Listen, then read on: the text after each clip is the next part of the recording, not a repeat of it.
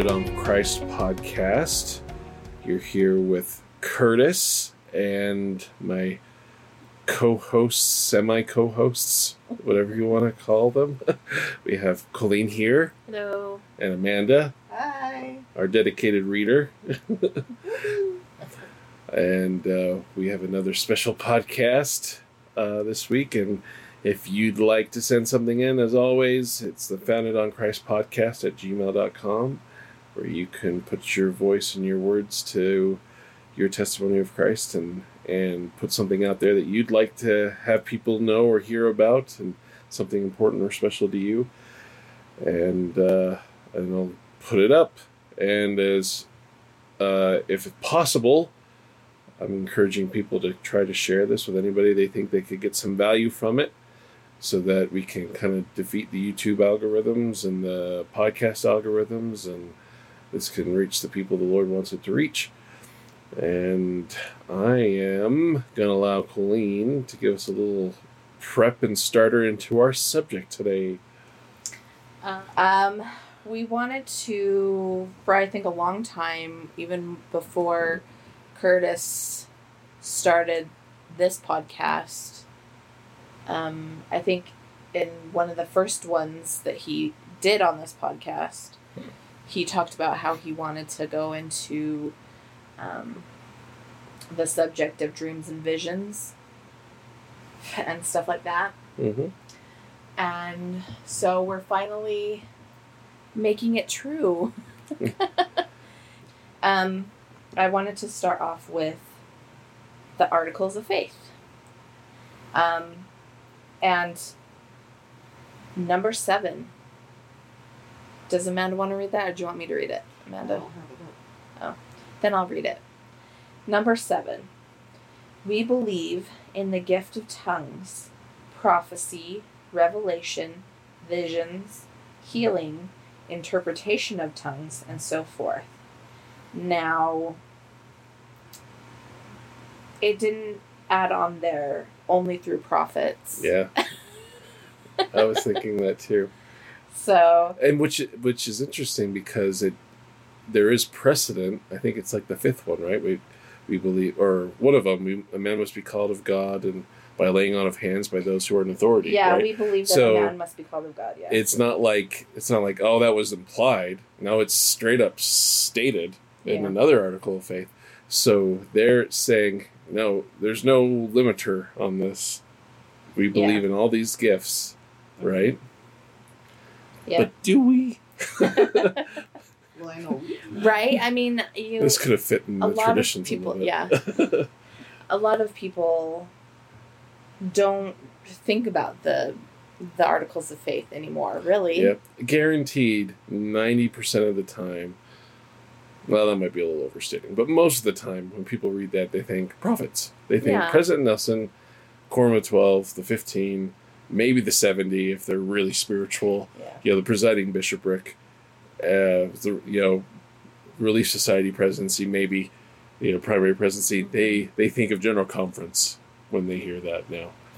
Well, the reason why Joseph got these revelations to make into the Articles of Faith is because he was just a normal person that received, revelation. In fact, 90% of the time, it seems that God calls prophets from normal people who get visions. Yeah.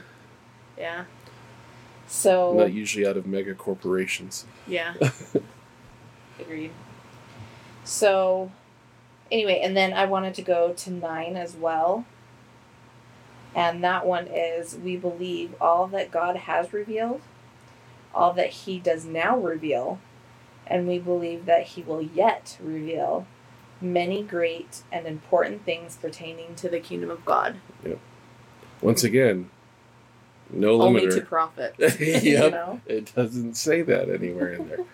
Which means it's kind of that there's a statement of what has happened, what is ongoing, but also there is a injunction for us as followers of Christ to seek after those things so that we can fulfill those prophecies, right?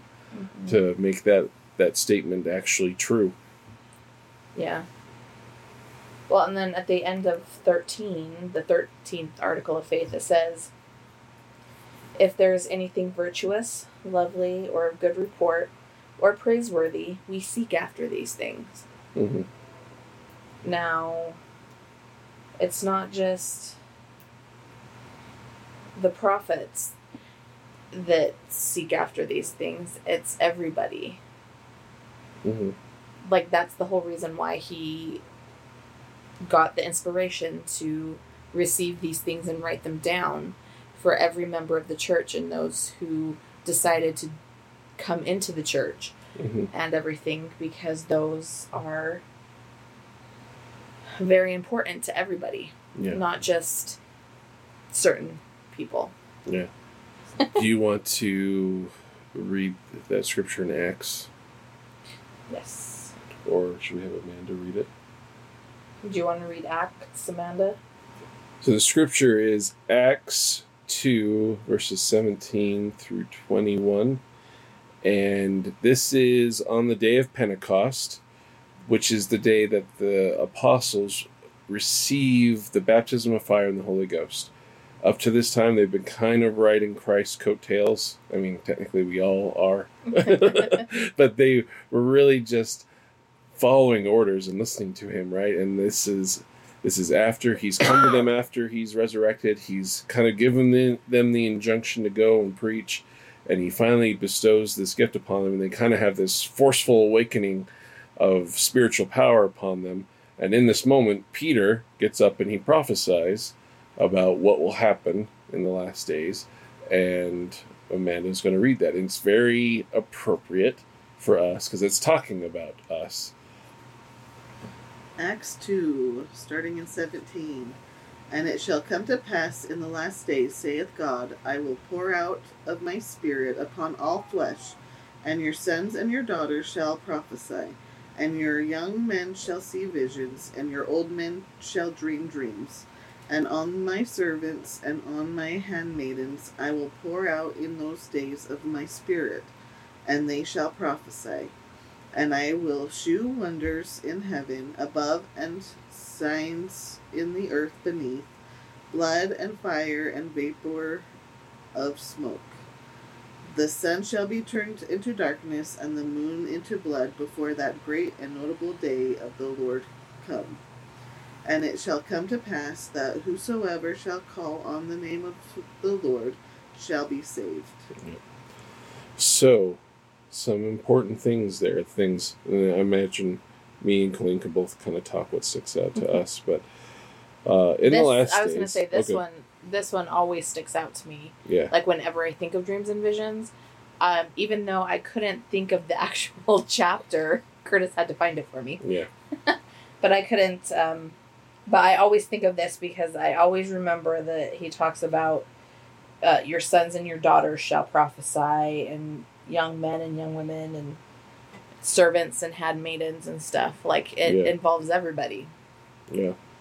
And I think it's reading scriptures like this that caused us to be willing to look for people fulfilling this, which caused us to be open to, because it's not giving any like strong qualifiers to these, other than the fact that they're aligning themselves with God in such a way that they can receive these dreams and visions. And so we should be seeing these from a bunch of different avenues. We should be seeing these from a lot of different people. Yeah. And it shouldn't be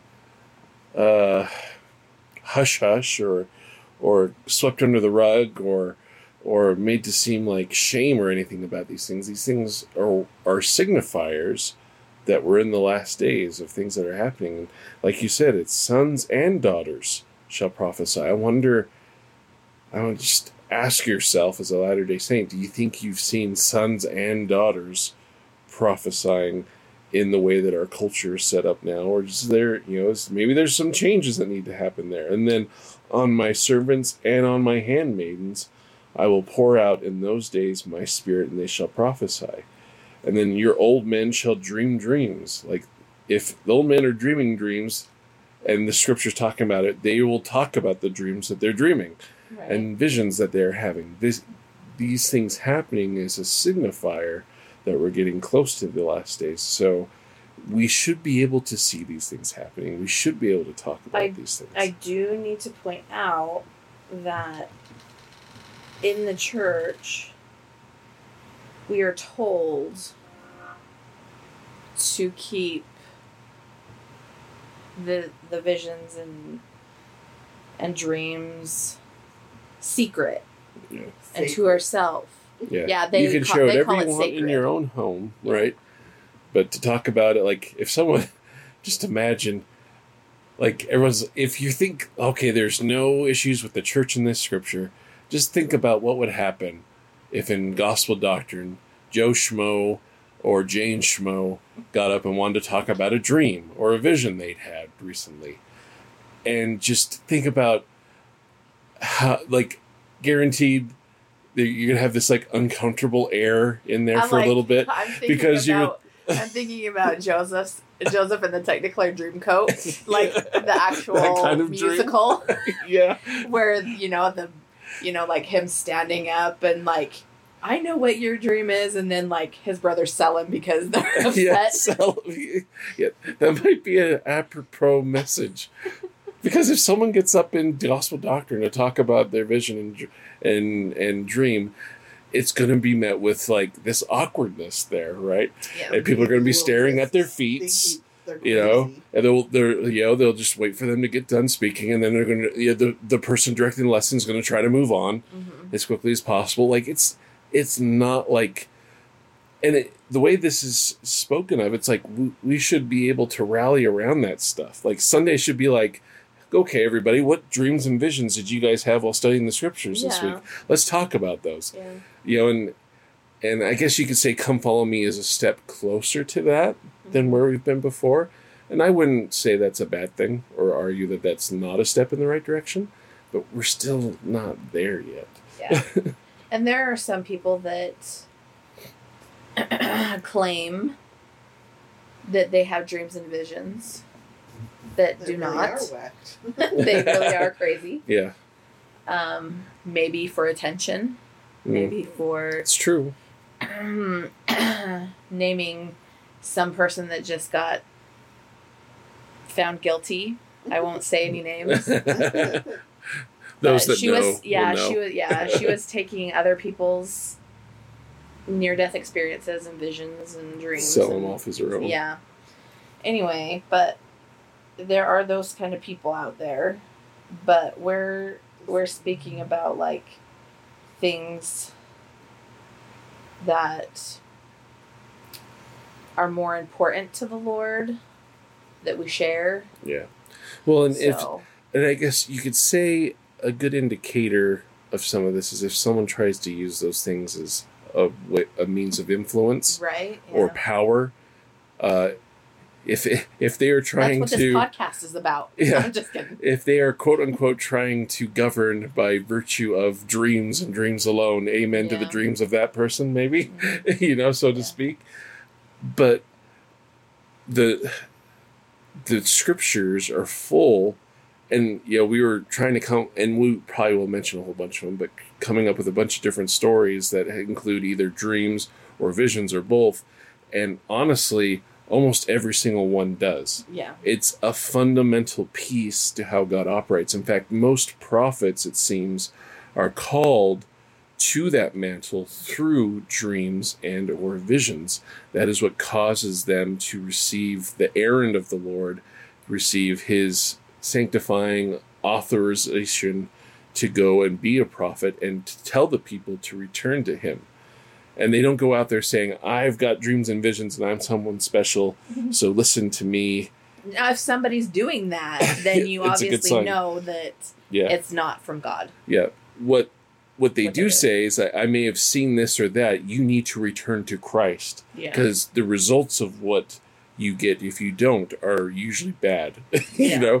And that's what they're foreseeing, foretelling, prophesying about, that their day is coming if they don't repent, right? Yeah. And there's a difference. And I was going to say, the reason that we do this podcast is not for everybody, which is fine. Yeah. We're just doing it because the Lord has been like, you need to put out. This is what you need to do. This is what you need to do. Mm-hmm. And those who need it will find it. Yep. You know, so that we're doing it mainly so that, you know, like it's called Founded on Christ, so that you can be led back to Christ. Yeah. And your relationship Yeah. with Him. And and this also works on the other end, that if you're following people who aren't having dreams and visions of any sort, that might be a good indicator that there's something wrong as well, especially if they're not willing to share or talk with you about what it is that they experience. Yeah. Almost every time in these scriptures, when Lehi's comes together with his family, he's like, I dreamed a dream, and this is what we need to do. You know, Alma, and he comes out of his coma, right? And he talks about what he saw, what he felt. He felt the wrath of God upon him. His soul was going to be destroyed until he called upon Christ. King Lamoni, right? Same deal, more or less. He goes into a coma. He comes out, and his wife come out and talk about how great Christ is and what they experienced. Well, even Ammon experiences that. Mm-hmm. Does it ever say what he experienced or was it just focused on King Lamoni and his wife? I think it's mostly them. Yeah. But I guarantee he didn't keep it a secret. Yeah. I mean, he kind of, and Alma the younger and the Sons of Messiah they reference back to the first experience with the angel multiple times. I mean, Alma talks about wishing that he could speak with the voice of God to shake the earth, like a trumpet, right? Yeah. Where do you think he got that from? That's from the experience he had. He's constantly, that was a hinge point that he uses all the time to preach and teach, right? It reminds me of a vision that I had not recently, maybe a year or so ago, where I saw an angel, and he was sitting on some steps, and he was in a white robe, and he was emanating, light, and he had a horn in his hand, and he had the horn, like, his knees were up, because he was sitting on some steps, and he had his hand on his knee with holding his horn, like he was waiting to be called. That was an interesting vision. Like, it was just like that too. It was quick. And maybe since you brought it up, what about that determined to you that it was a vision and not just your own stuff? Because I imagine that's what most people here are wondering. And so I'm curious if you can put a voice to how you recognize that as a vision. Well, for me, when I get visions, they are like quick. They're like super quick. They just are there and they're gone. Okay. But then I can look back at it and I can take my time and like, was that really a vision? Was, and then I'll pray about it. I'll be like, what I saw, was it, important to my journey? I don't know why I had that. Maybe it's just because he was getting ready to be called to be the first trumpet, or in the scriptures how many trumpets go. Yeah. So, I'm pretty sure it was a real vision. That's just how I get my visions. Dreams, obviously, I'm asleep, but visions usually come to me. Yeah. Like right before I fall asleep, or right before I wake up. Yeah. So. And has it dimmed with time, or is it? It comes and goes. It comes and goes. Yeah. Okay. It just depends on where I'm at.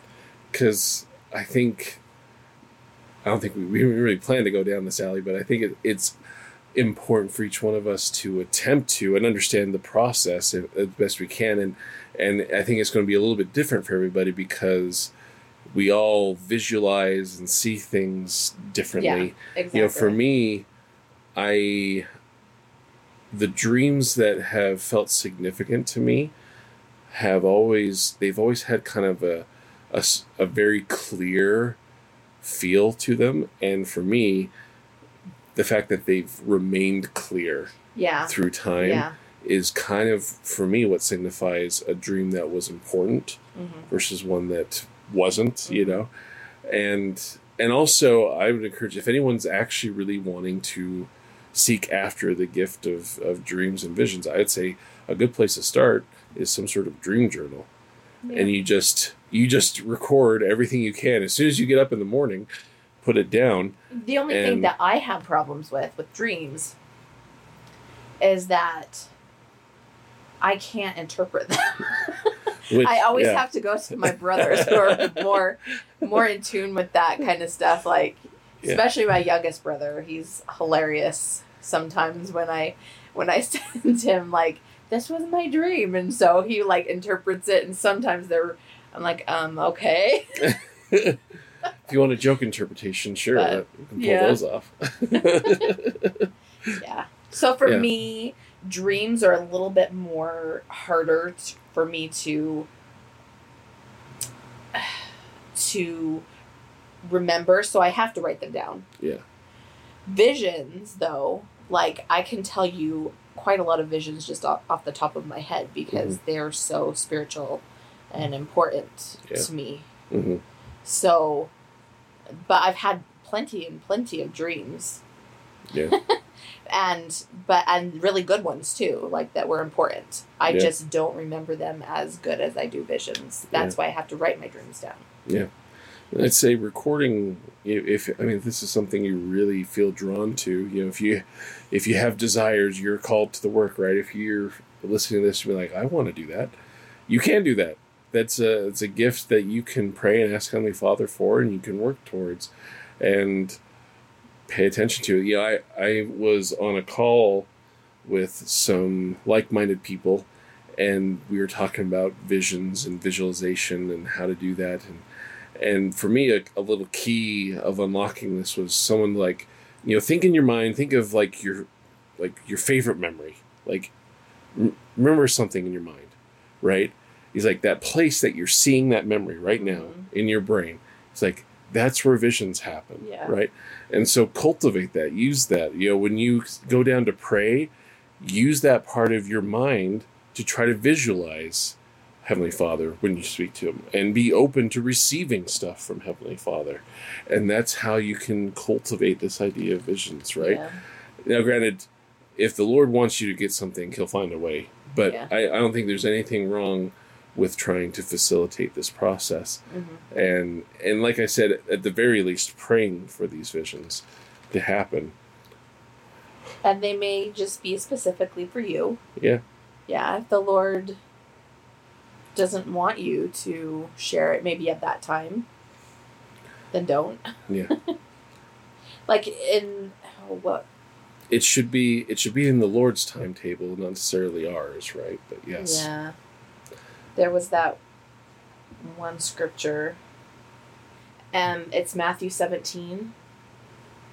And this is like right after Jesus spoke with Moses and Elias. Mm-hmm. And he was coming to get Peter, James, and John, I think it was. And he says, and as they came down from the mountain, Jesus, and this is verse 9, mountain, Jesus charged them, saying, tell the vision to no man until the Son of Man be risen again from the dead. So, even that was a vision. Mm-hmm. And also, don't, he was also commanding them not to say anything until a certain time. Yeah. Yeah, there's a certain timing, right? Yeah. Yep. So balance out, yes, we should be open and willing to share, and I don't think there should be any corporate guidelines, that bars people from sharing. But also, the Lord will tell you when the time is right. Usually it has to do when people have hearts open to hear, right, what you have to say. There's also in Jerem 1, verse 4. That's also a good one. It says, "And there are many among us who have many revelations, for they are not all stiff-necked. And as many as are not stiff-necked," it's weird saying stiff-necked, Yep. "and have faith, have communion with the Holy Spirit, which maketh manifest unto the children of men according to their faith." So you just have to show faith, because there are many that can commune Yeah. and have the Holy Spirit give them visions and revelations And and dreams. what I also like about this is that it forces all of us to be kind and understanding with each other, because it'd be really easy for us to be like, that's just you.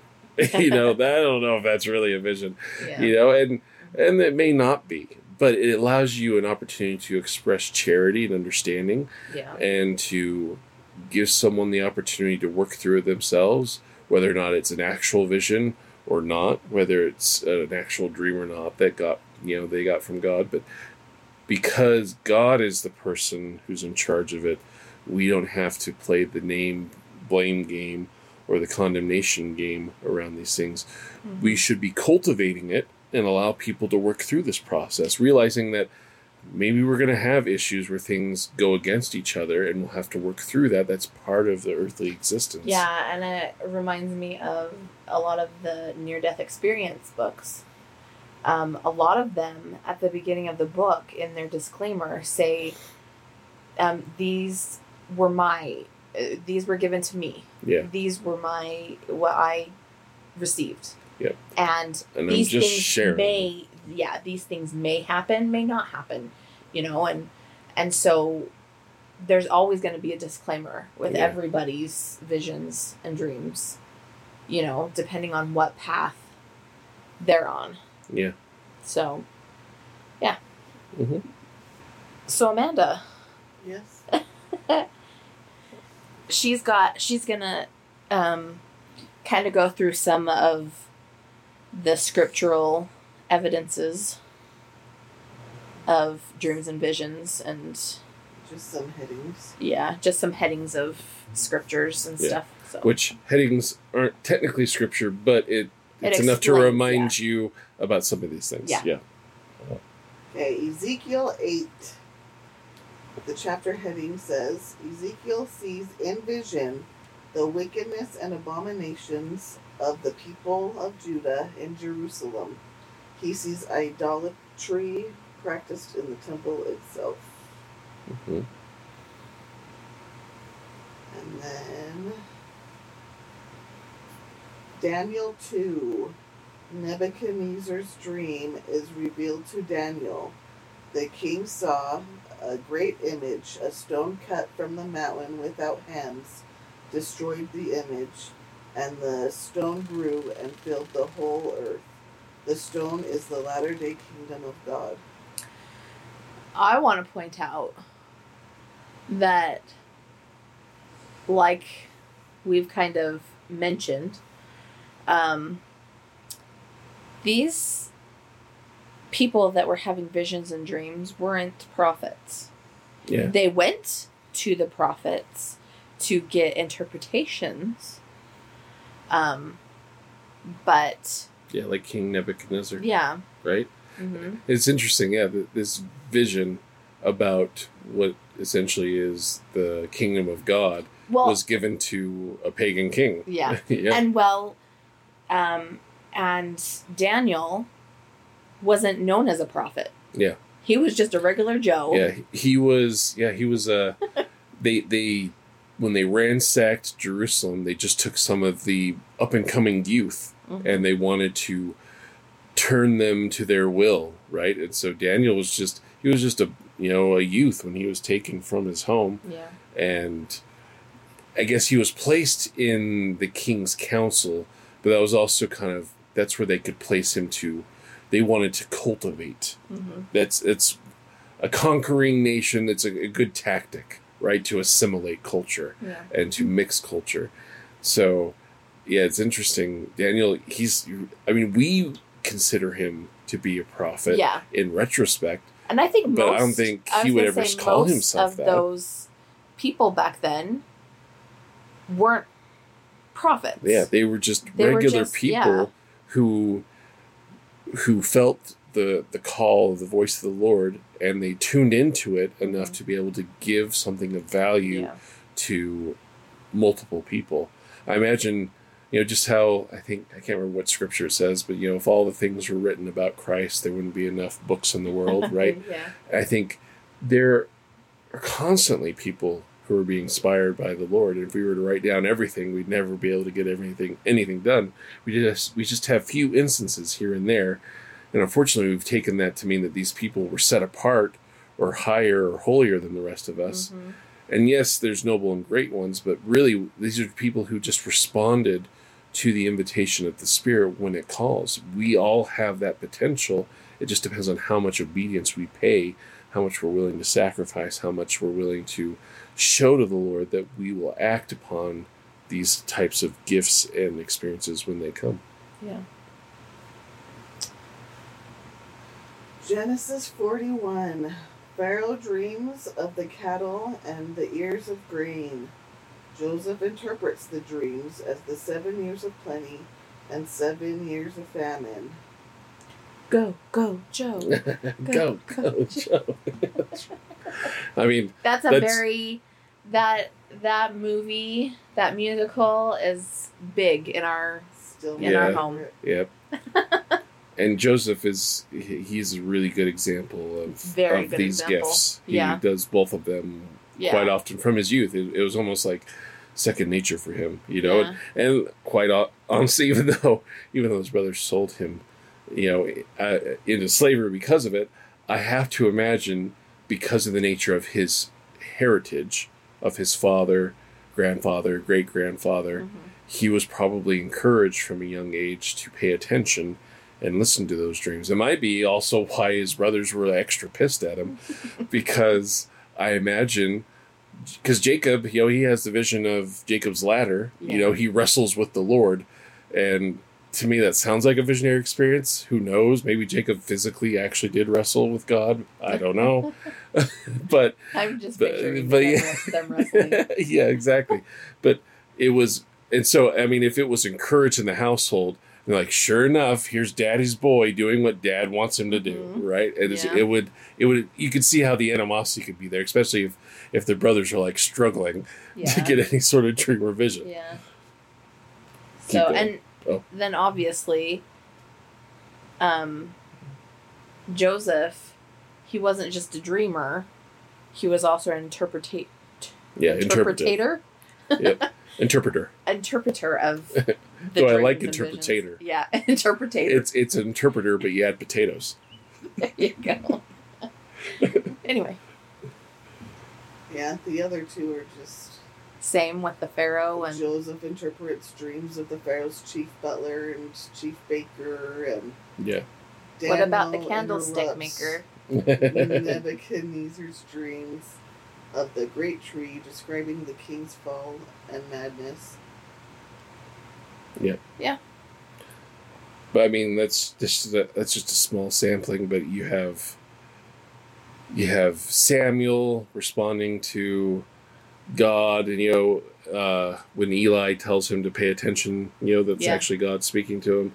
You have Nephi going on the mount, being shown a great vision, commissioned. Because he also asked, Yes. Because he wanted to see what his father saw.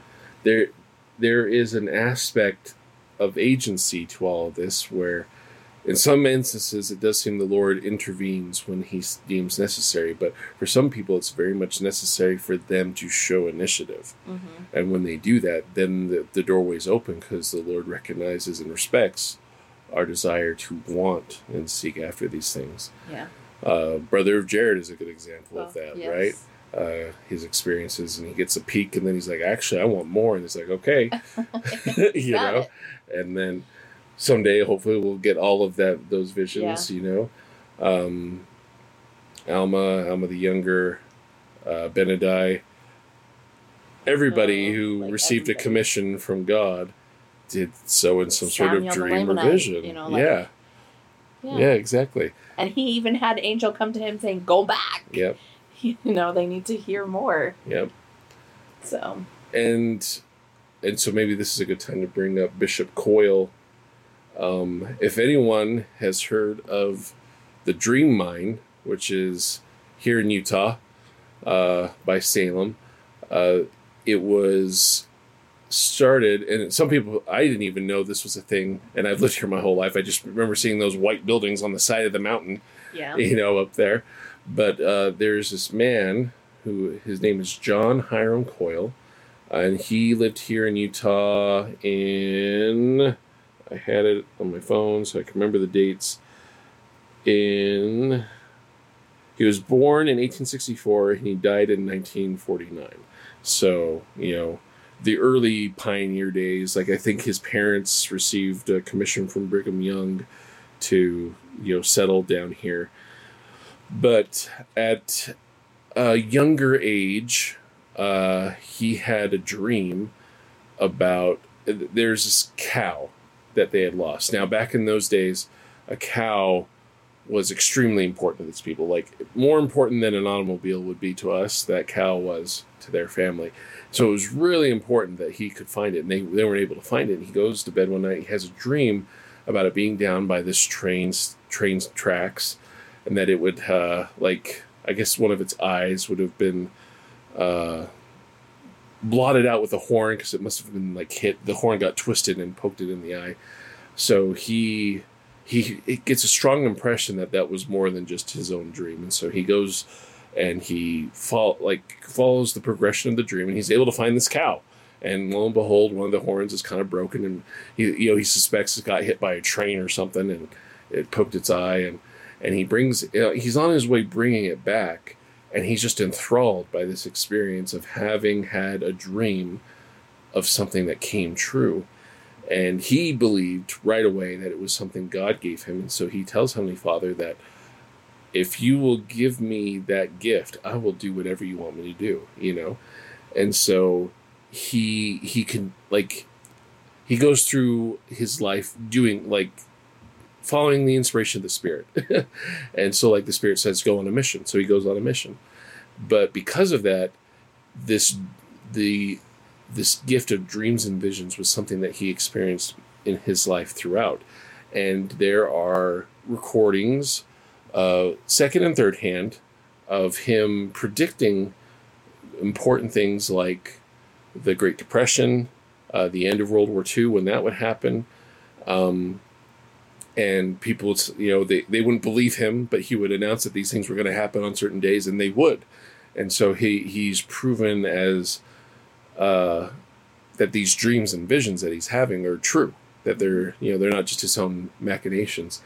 And that's where the dream mine actually comes from, because he was told by the Lord in a dream that mine, when times become super hard financially around here, and where food is really needed and hard to come across financially. As in Utah County here. Yeah. That, in the way the story is told, and everyone, you know, who's interested should go look up Bishop John Coyle. He served as a bishop for a while.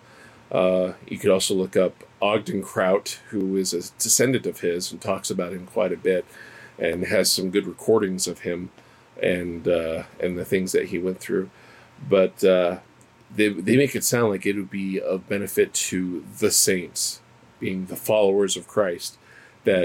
So they went and they drilled through certain places, and he's like, okay, this wall, I'm told to stop here, but right through this wall, when the time is ready, they'll drill through here and they'll find the resources that are needed to keep the saints, the followers of Christ, on their feet through some of the more desperate financial times of his life. And so, I mean, that's just a small taste.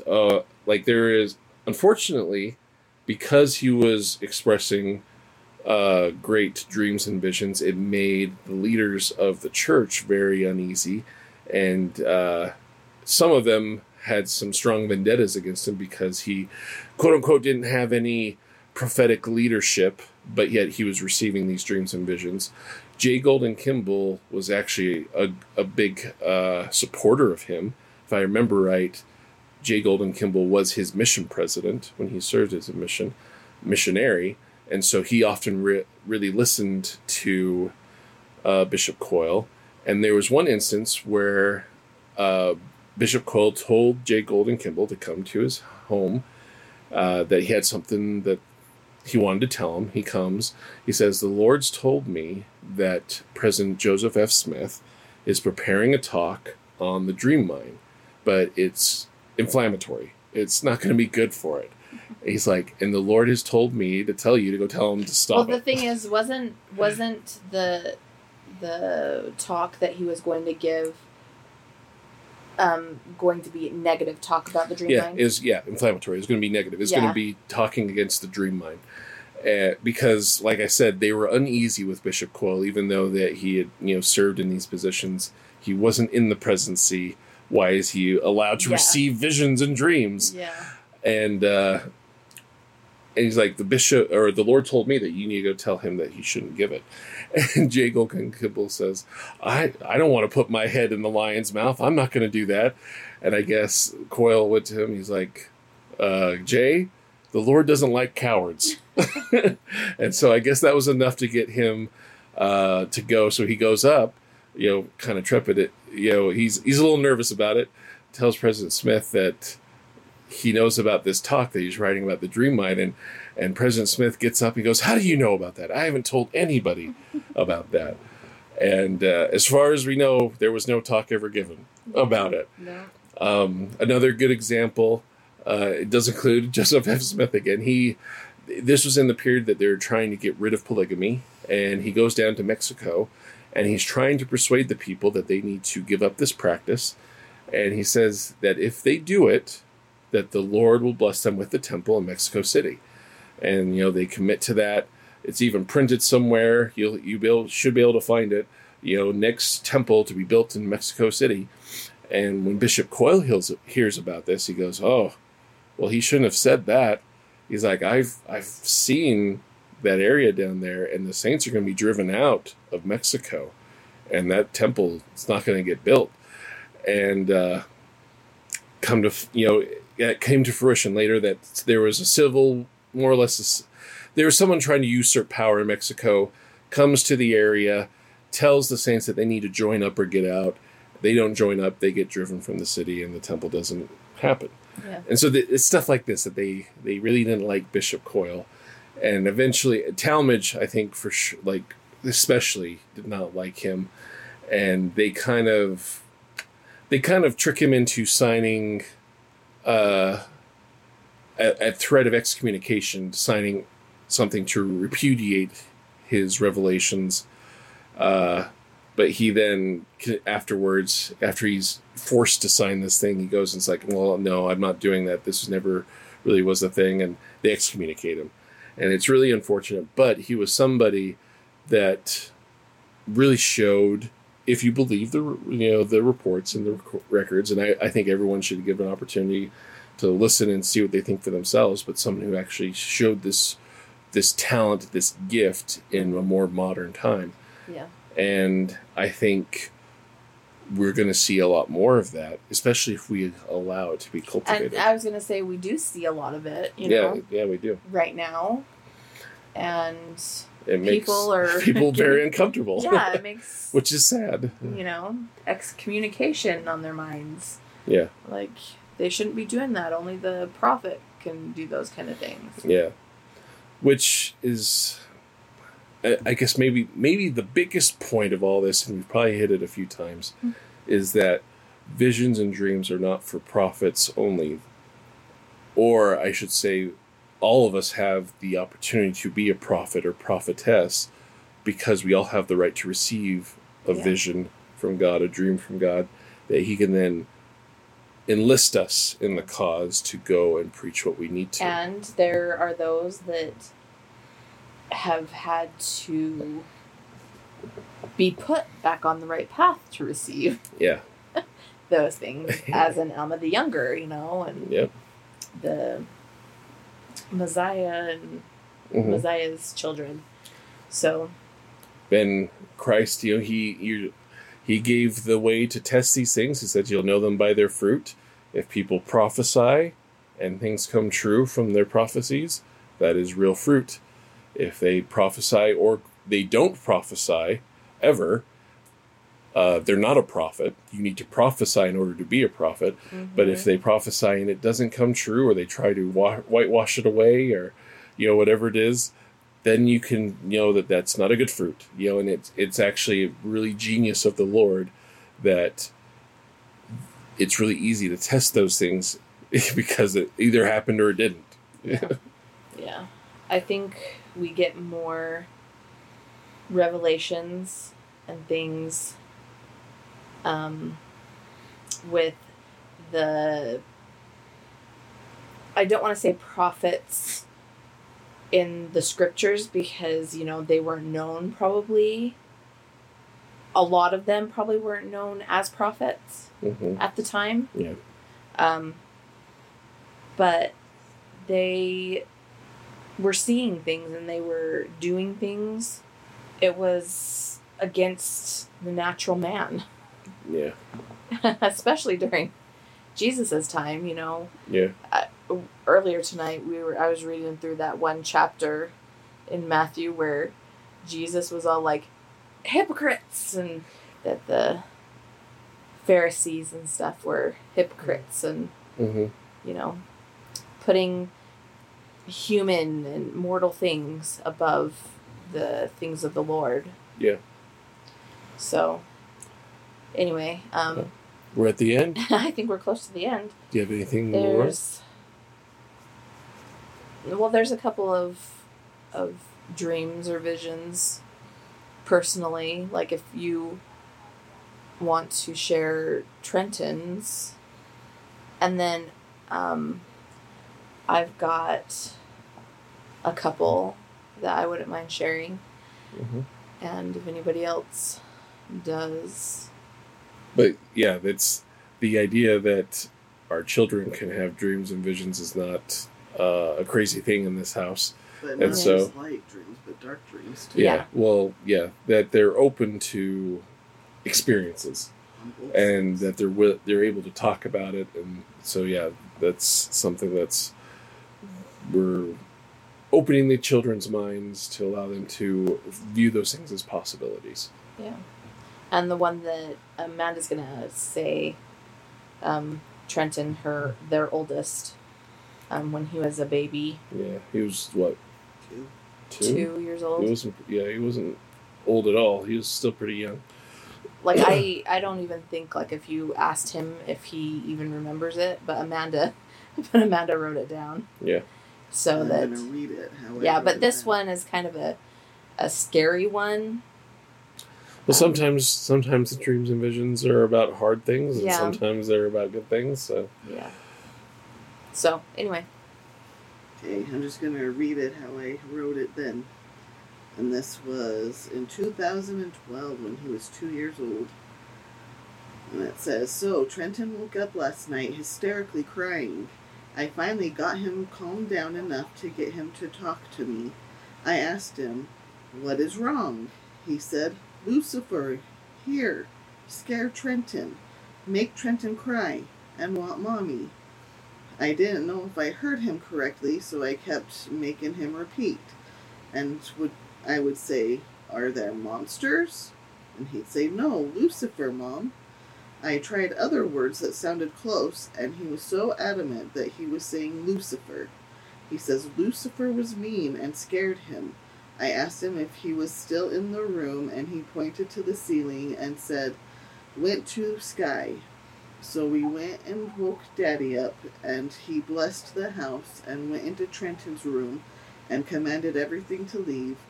I also asked him if Lucifer was in his room or if he was in his dream, and he said he was in his room. As Curtis was blessing the house, Trenton was whispering, "Go away, Lucifer, go away, Lucifer, Lucifer, go bye-bye." Trenton didn't want to sleep in his room after that. He wanted to sleep with Mommy and would scream if we tried to take him back to his room. What a long and crazy night. Yeah. And you also said that, like, where did he even learn that? Yeah, he that was name. 2. Like, Yeah. Even in nursery, like, they don't tell you about Lucifer. How did he know? Yeah, it was an oddly specific term to use for Satan or For the a devil. 2-year-old. Yeah. He's just barely learning to talk. Yeah. Yeah. So that was an interesting one. Yeah. And I imagine some people are like, well, is that a dream or is that a vision? I think to some degree you can interpret any sort of interaction with a higher or lower plane world would be qualified for that. And okay, there's a couple of them that I've had. These were more visions than dreams. The first one, I remember it was definitely a vision because it was fast and it went across my memory super fast. But it was of me looking at myself in a mirror. But it was the spiritual me, like before I had come. Like what I had looked like who I was before. And I looked the same, but I didn't. Like, I don't know how to explain it. Mm-hmm. But I thought that was very interesting. That I was able to get a glimpse of what I looked like before I came. Mm-hmm. And the light, that was around me. And so that was interesting. That was one of them. And the other one that I think it was one of the first visions I ever had. This was some years ago. And I wrote it down, but I didn't need to because I still, to this day, remember it like so much. Like it's always right there.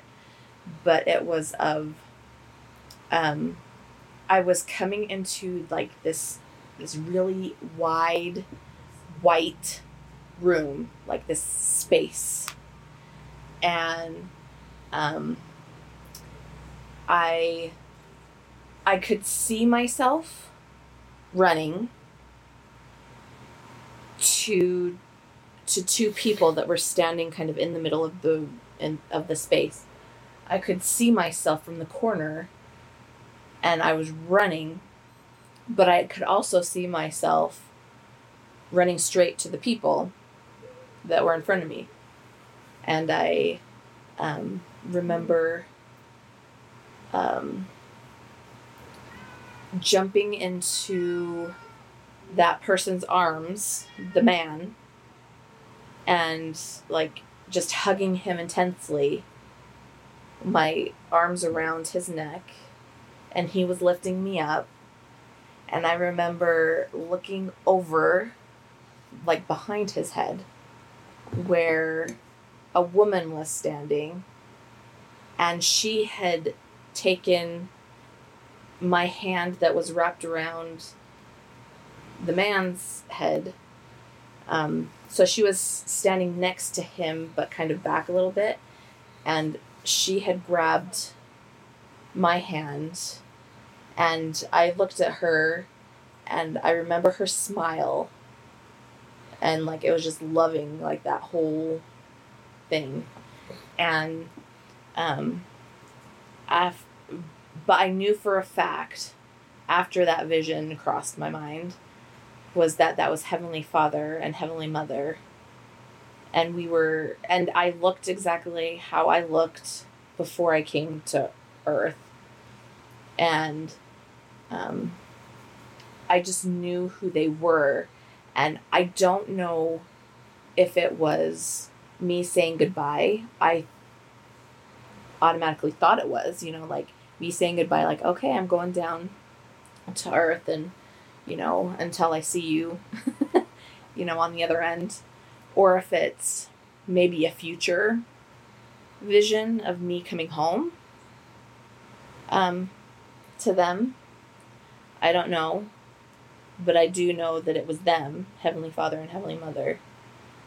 And it was and I kept that to myself for quite a long time because I was taught that it's a secret, like you don't share those things because it's between you. But I want to be able to have people to have their own remembrance and their own experiences with not just Jesus, but with Heavenly Father and Heavenly Mother. Yeah. And I don't remember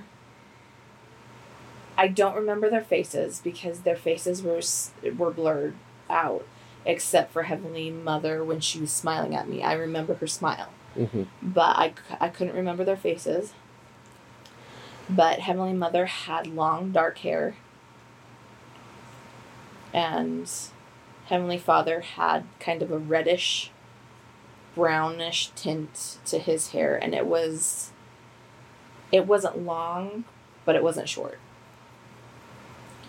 And so that's one memory, that I'm still kind of wondering, was that before I came here? Or is it going to be something that's my future? Yeah. And okay, and then there was this one vision that I just remembered because it kind of goes along with heaven and the light that is there. I remember walking up these stairs and it was super bright. And I was walking up there and then I look up and it's even brighter. I can't see anything at the top. But I know Heavenly Father and Heavenly Mother are up there. And then I see somebody's foot. And then it comes into focus Christ as I keep making my way up.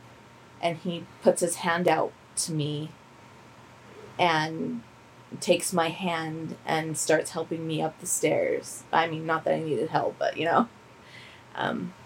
takes me up the stairs to the light. And then that was it. That's all I remember. Mm-hmm. And so that also makes me wonder, was that something before I came? Or what is that something for after? Mm-hmm. So, yeah. Those are just some of the visions I've had, and they're important to me, and they're special to me, especially, with all that love from our heavenly parents and from Christ. And I did have a dream one time that, and I thought this was funny because it didn't look like Christ, okay? I knew it was supposed to be Christ, but it didn't look like him. Mm-hmm. But he was teaching Sunday school. Mm-hmm. And I was like, how would that be to be taught by Christ in Sunday school? Yeah. Right? Yeah. So, that's just another one of my dreams. And I've had dreams of things that have come to pass. Like when my dad was passing away, I had a dream that he was going to pass and that I needed to, I prayed right before I went to bed one night and I said, if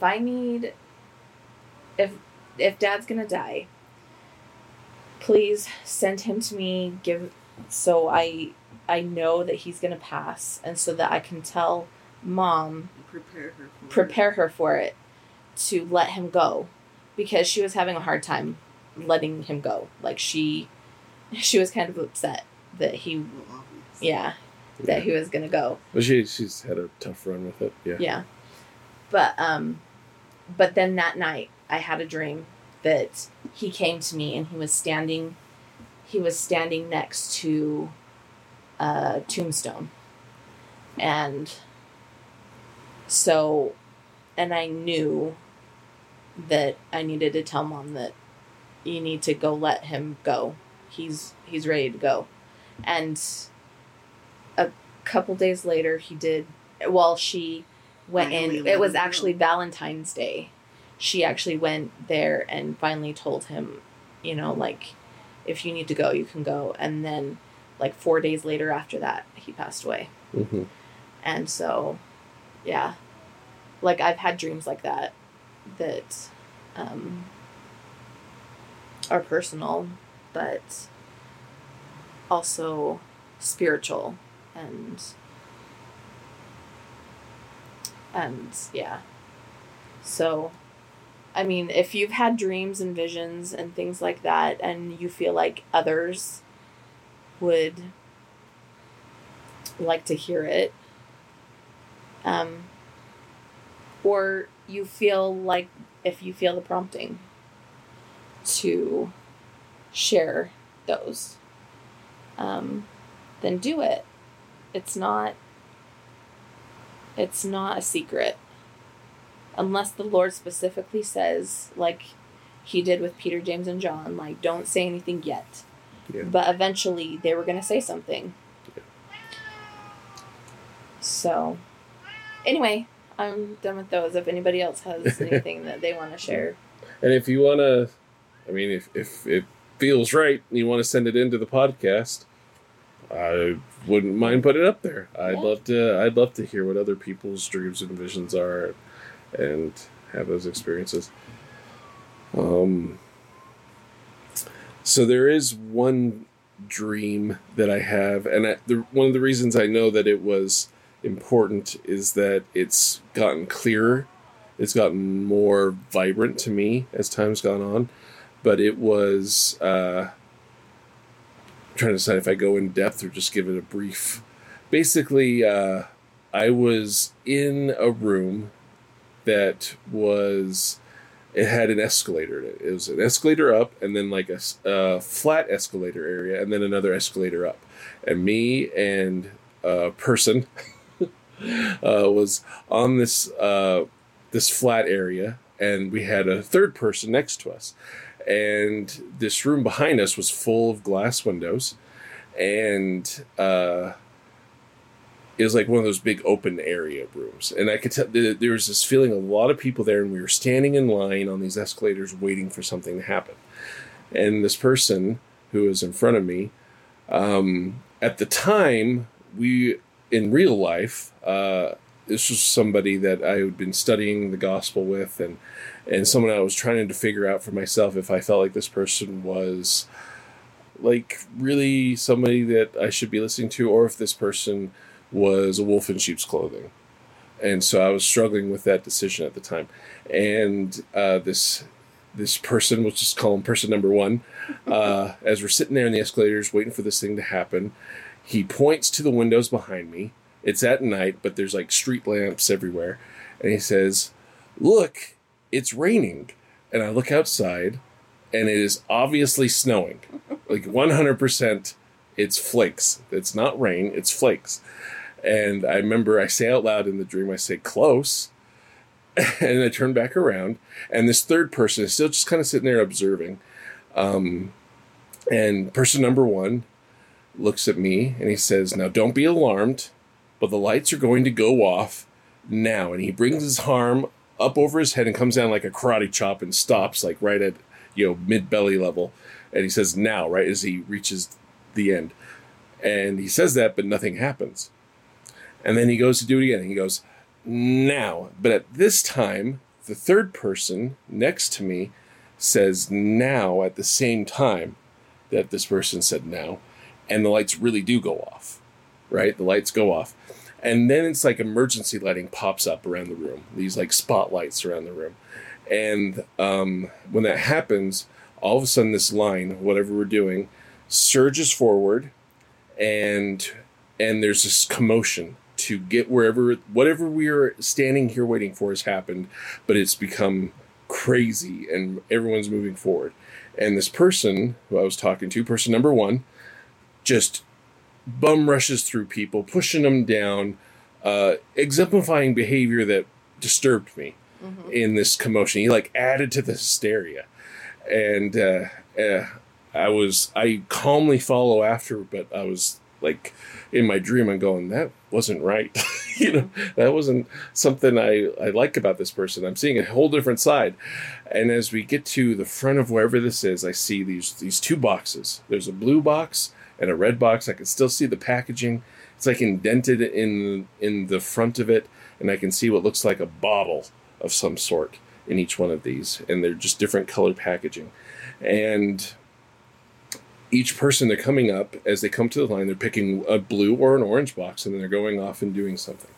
Well, I see person number one again, and he has picked himself up it was an orange box. And he goes over, and he sits under one of these spotlights now are on for emergency lighting, and he's just ripping into this package, just going ham on this box with his teeth. Like, he's holding it and ripping it with his teeth to get it open. Just ravenous. And as I'm watching him doing this, I'm going and I'm picking up the same orange box. But as he starts to rip into it, and he just looks like an animal, and I was like, I don't want this. And so I go back, and I put the box down, and then I look, and I realize that I don't want either of these boxes. And I got the sense that there was commotion around me of people opening these boxes and going crazy. Anyway, the vision kind of fades there and ends. But for me, that was, at the very least, the interpretation for me was that I was giving too much credence or weight to this person and what they were saying, and I wasn't relying on God. And as I've later gone through it, that third person who was there with me on the escalator, that was Christ. And he was there peacefully observing. He would confirm truth when it happened, but he didn't when it was obviously wrong. And so that gave me you the choice. Like, he was going to let you make your own decisions. Yeah. He was there to confirm truth when it happened. Yeah. When the person said now the second time, he said now too, because it was going to happen at that point. But before that, it wasn't. And to realize that circumstance didn't define a true follower of Christ. But anyway, it gave me some solace. It gave me a direction forward on that. I've had smaller visions and dreams, but that was one of the ones that was like impactful, and I expect to find more. And I will say that one happened while I was keeping a dream journal. And I feel like that's one of the reasons why I got that dream at the time I did, because I was fully focused on that. I've become very lazy. I'll just say it. I've become very lazy, and I haven't done it in a while, and my dreams have kind of subsided again. So there's amount of effort there. But anyway. Like I said, with mine, it comes and goes. Yeah. Like, there are times when I can receive revelation, inspiration, dreams, visions, a lot more. Yeah. But then there are times where it feels like I'm really far away from receiving those things. And so, I'm sure it's with a lot of people that way. It just really depends on what you're bringing in your life. Yeah. I think and what's around you. It also depends on circumstance and, like, comfort. Like, for example, when I was about to go in for a C-section with Coulson, which would have been my 4th C-section, and my 3rd C-section didn't go very well, so I was really, really scared and nervous for my 4th one. And we had a friend, her name was Sarah. Yeah. And a little backstory. Sarah, she was like the mother of the ward, like when I was little too. Yeah, she's really awesome. Yeah. Very full of service, and she took my kids. She's really good at loving people. Yeah. And, like, she gave my kid Batman toys and shirts and was like their other grandma. And, like, during sacrament, after the actual bread and water, she would always, have them come over, and she would have a little bag of snacks for them. Yep. Like every single week. Like, she was so good to my kids. Yeah. And just, my kids loved her. But anyway, so around the time that I was pregnant with Colson, she got cancer. And anyway, so the night before I went in, I had to be at the hospital by 5 in the morning. And I remember going to sleep that night, and I had a dream where Sarah came to me in the dream, and I was sitting in the chapel, and she came walking through the door and over to the other side and sat down, and she just looked at me and waved. And then I don't remember anything else, and I woke up and I was like, whoa, that was really weird. Like, I know she hasn't passed away yet, but it's like she was saying goodbye to me or something, but like at that time I felt like she still had a few more weeks left. Like, I didn't realize that she was so close. And then I woke up and I went in, and I felt so much comfort, and I felt like Sarah was there with me the whole time. Yeah, through the whole C-section. Had no idea, and I had no idea, like, why I felt that, and I kept thinking, but she hasn't passed away yet. Like, why do I feel her so strong, and why did she come to me in a dream to say goodbye if she hasn't passed away yet? Like, I hadn't heard that she had passed away. And it wasn't until after my C-section and later that night that one of my good friends had let me know that she had passed away last night. So, yeah, I think it's just kind of cool how, it's even things like comfort and, yeah, even just saying goodbye and letting you know that, they wanted to say goodbye. Yeah. Yeah. Well, we ready? Yeah. Anything you want to say in closing? I would say just don't, if you feel like you need to share something, there's probably a reason. Don't hesitate. Yeah, don't hesitate. Yeah. There may be certain people that you shouldn't share things with, Mm-hmm. Especially if they're not open to that kind of stuff. But I think that the more you share, the more it opens up your communication with the Lord and the other side, and receiving those things that you're needing to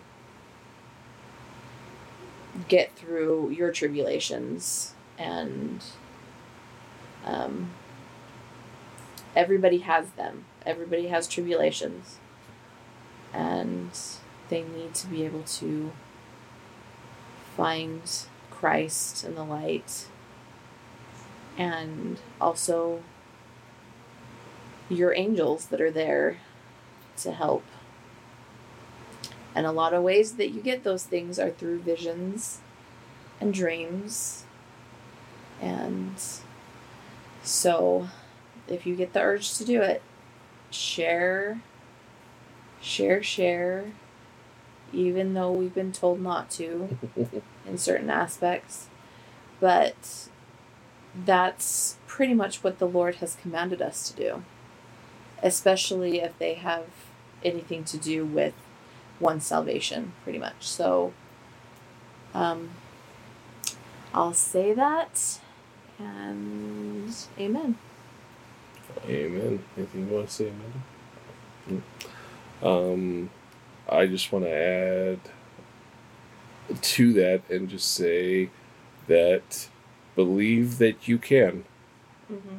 Just, we've cut ourselves off in many cases from God's power in the modern day. It was in Joseph's time, there was no more visions and dreams, and then now it's like, well, only people like Joseph get to have them, and that's not the case. That wasn't the case in Joseph's time. It's not the case now. Many people are doing it. Many people are willing to to share them now because things are changing. Well, remember the scripture I shared in Jerem, where he said that those who were not stiff-necked Yeah. were blessed with revelation. Yeah. And being able to prophesy. Yep. You know, so get rid of that stiff-necked way. Yeah. So that you can be more open. It's kind of a self-fulfilling prophecy. I'm never gonna be able to get visions and dreams. Yeah. Well, you're right with that, and also start asking. I don't remember, like, I think at the very start of this journey, like I said, it was kind of what draw us to it was trying to find other people who had visions, near-death experiences, dreams, wanted to hear what they had to say, wanted to weigh it against the Spirit, wanted to mix it in with scriptures and see if it seemed like it fit, if it was a jigsaw piece that could fit in with the scriptures or not. But I remember I started asking, at the beginning of that journey, like I wanted to have visions and dreams, and it took some time before it actually happened for me. But I don't think it needs to be a long-term course. I think you start asking now and hope it happens soon. Ask in faith and then wait for the miracle to happen and enjoy the process and feel God's tutorship in this process. I think it's an important aspect as a follower of Christ, as a prophet or a prophetess, a king or queen, as we hope to become, a priest or priestess, however you want to view it.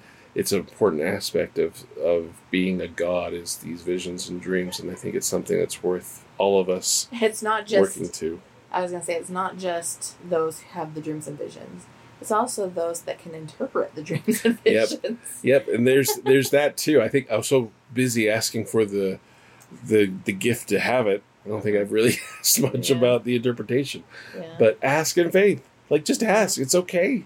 You can. You're able to, and you can, and then be willing to share your experiences of doing that with others so that they feel emboldened to do it.